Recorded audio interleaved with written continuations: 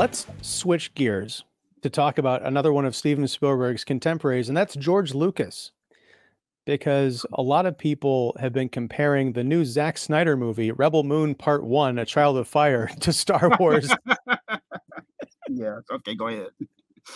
Yeah, this is the we'll talk about this for a few minutes because again, the time is my enemy. But yeah, this is the sort of the surprise movie review of this conversation. You were really knocked out by Rebel Moon. I think when we talked last about American Fiction, you had mentioned it was one of your favorite films of the year. Is that still the case? Well, yeah. Well, today I actually posted at National Review my better than list, and the top films on the better than list are John Wick 4 and Rebel Moon. You had mentioned George Lucas and Star Wars, so we can go directly to Rebel Moon to talk about how Zack Snyder in Rebel Moon, in my view, and in the view of a lot of people who enjoy the film, has taken upon himself to remake the Star Wars saga or the Star Wars master story according to his own imagination. And but I say he's remade that master story for an adult sensibility. That adult sensibility defining Zack Snyder's filmmaking as being visually dynamic, extremely kinetic, as well as erotic. But also, it's a sensibility that depends on expressing itself through mythology, and this is what you get in Rebel Moon. I think in a way it's also what you get in John Wick 4. I think of them both as being examples of pure cinema, meaning that they are based on kinetics, based on movement, and how movement can express ideas about morality. And I think that in itself is the thing that makes Rebel Moon particularly different from Star Wars. A film, a two-parter. We'll get the next part later this year. A two-parter about moral choices that characters make. And I don't think that the George Lucas series of films, whether he directed them or not, are at all about moral choices. I think they're just childish entertainments.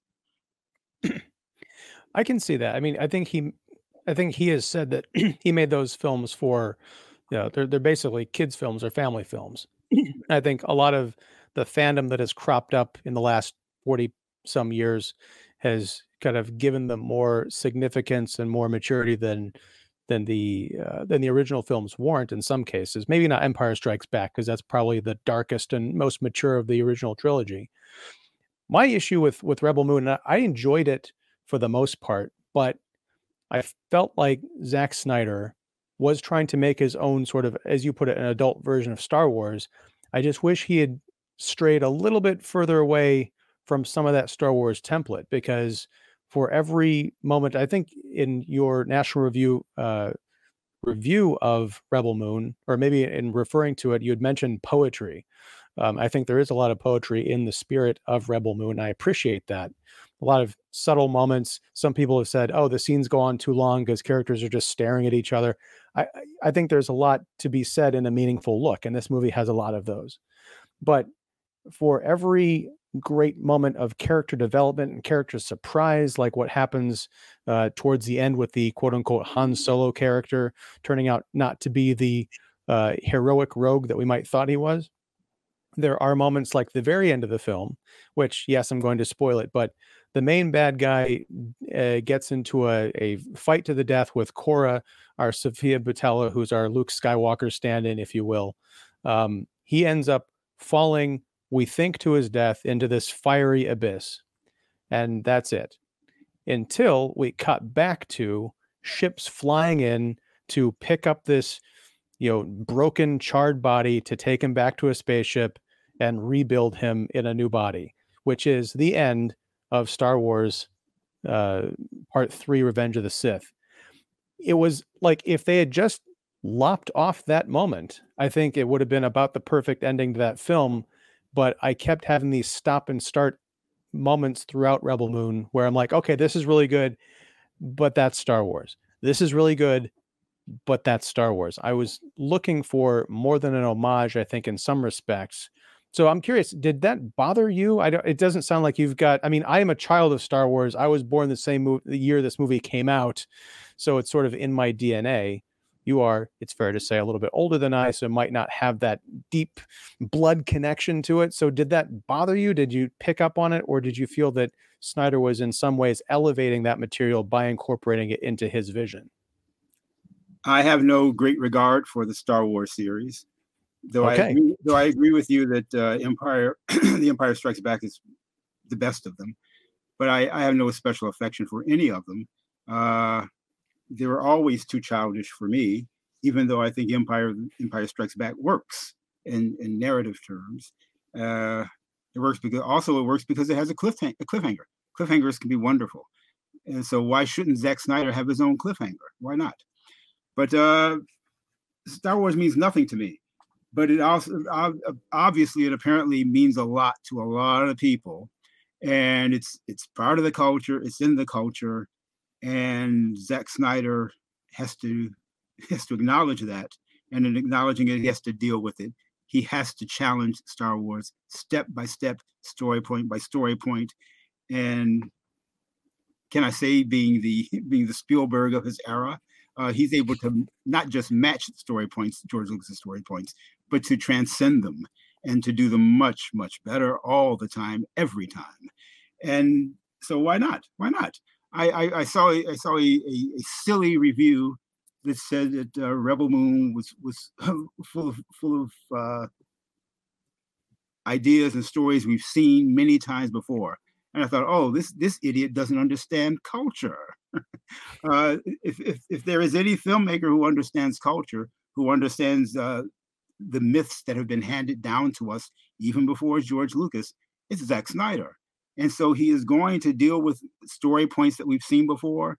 He's going to retell them because that's what artists always do in every culture, in every era. They retell the same points because they're trying to make these points relevant to how we think and live, not just sell popcorn. And so that's what Zack Snyder's doing. Didn't bother me at all. I loved seeing him improve Star Wars every step of the way.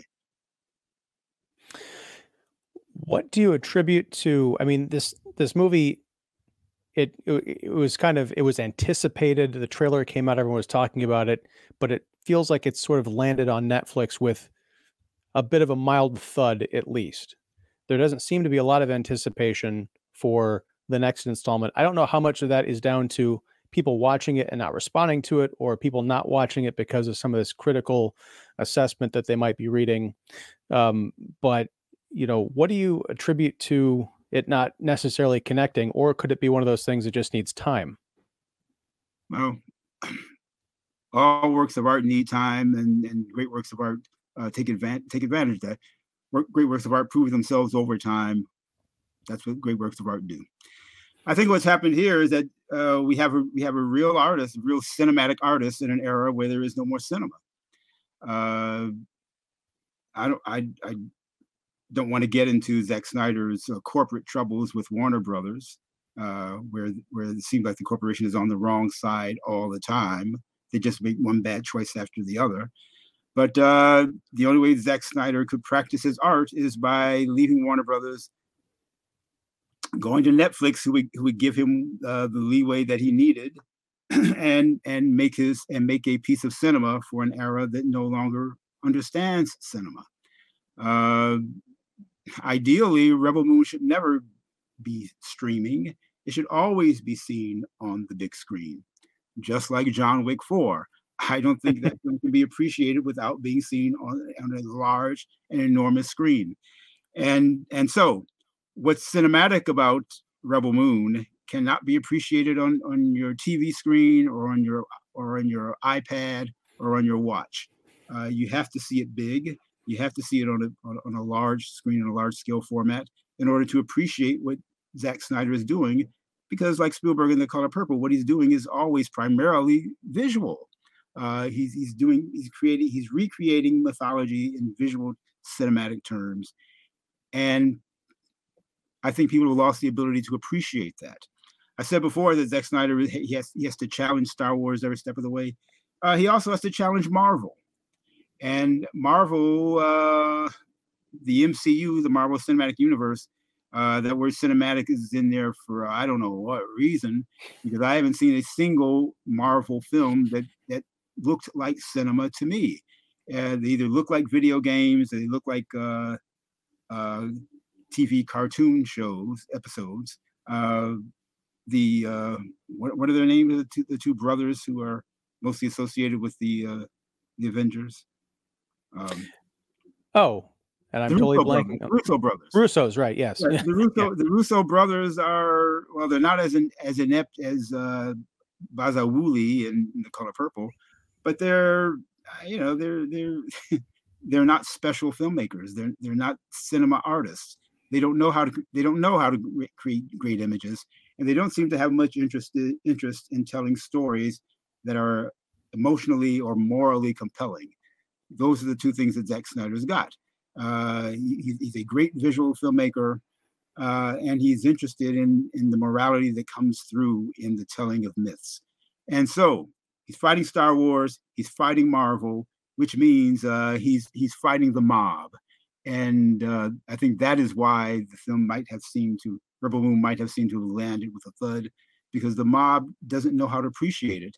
And I'm sure you will admit that there are people out there who are just again Zack Snyder because he challenges Star Wars and Marvel. He won't let them settle. He won't let moviegoers settle with inferior cinema, and they don't like it. And so it means nothing to me that it seemed that Rebel Moon might seem to have landed with a thud.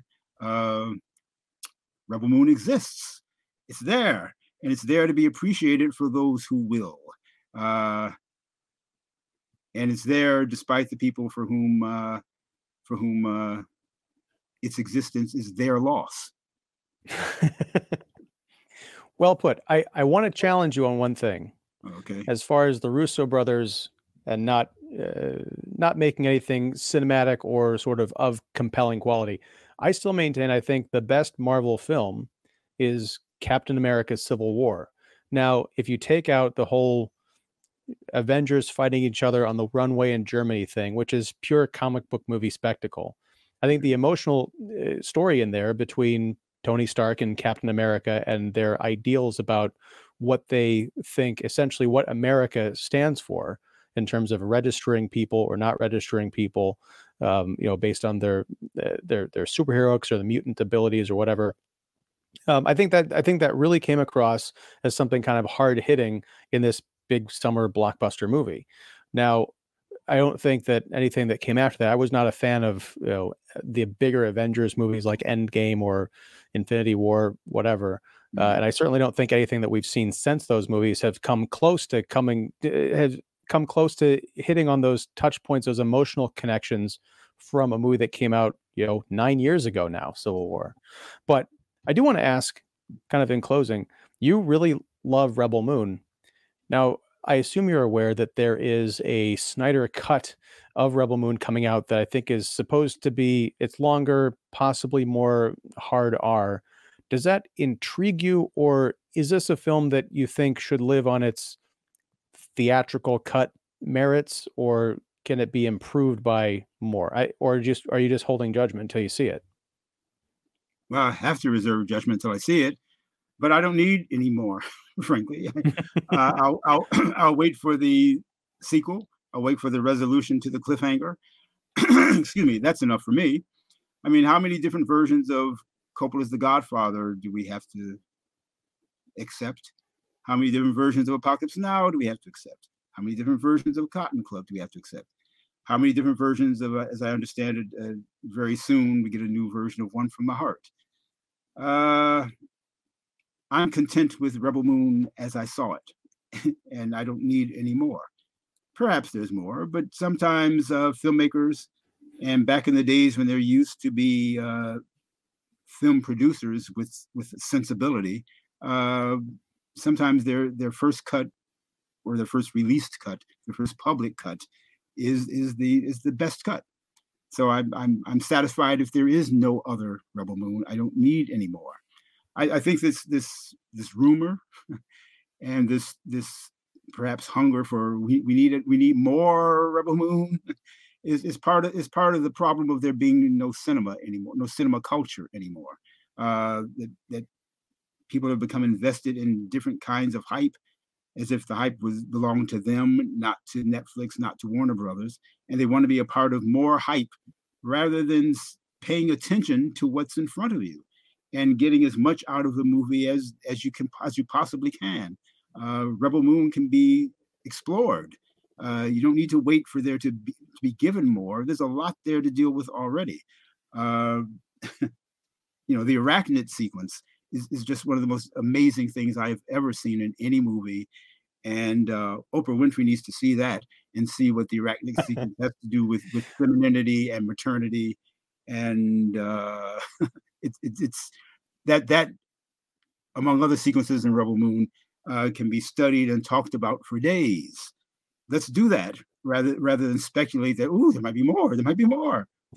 I think with few exceptions, except possibly my friend John Dimitri, who writes about Rebel Moon, I think with very few exceptions, many people have gotten into the heart of Rebel Moon to understand all that it is saying and all that it is presenting to people. So let's deal with the Rebel Moon we got, and maybe there will be more to come. But if there isn't more to come, it's a great movie as it is. Well, I'm going to disagree with you again, because I think Oprah needs to stay away from this movie. I don't want her to watch Rebel Moon because she might get an idea of like, hey, we need to make a black feminist Rebel Moon, and we don't need that. I can't even imagine what that would look like. But okay, so let's leave it there. Armond White, again, thank you for hanging out and talking movies, and thank you for your patience through all of our myriad technical difficulties. Folks out there, you're seeing a fraction of what we had to go through to get this out to you. Well, I appreciate your invitation and your patience. All right. Well, folks, I'm going to link all of the National Review pieces that we've discussed. Armand's Better Than piece, his reviews of Color Purple, and also Rebel Moon down below. Check them out for sure. And anything else you want to promote, Armond, before we go? At the moment, just those pieces and Make Spielberg Great Again, the book. Wait. You mean that this book?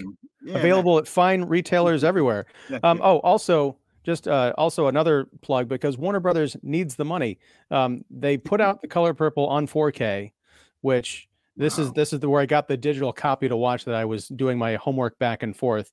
And so yeah, if you were going to take your family to go see the Color Purple, invest that money instead in buying the home video version of Color Purple or renting it or whatever, and watching a true, I think, American classic masterpiece by Steven Spielberg. This new version, it's going to be a footnote in history. 10 years from now, when people talk about the Color Purple, much like with West Side Story, which we discussed like last year. Right. These are footnotes. These remakes are footnotes, and that's it. That's all they are. Armond, thank you again. And yeah, we'll talk soon about something, but I just also want to wish you a Happy New Year, sir. Happy New Year to you as well, Ian. And thank you. All right. Well, catch you later, man. Thank you. Okay. Bye.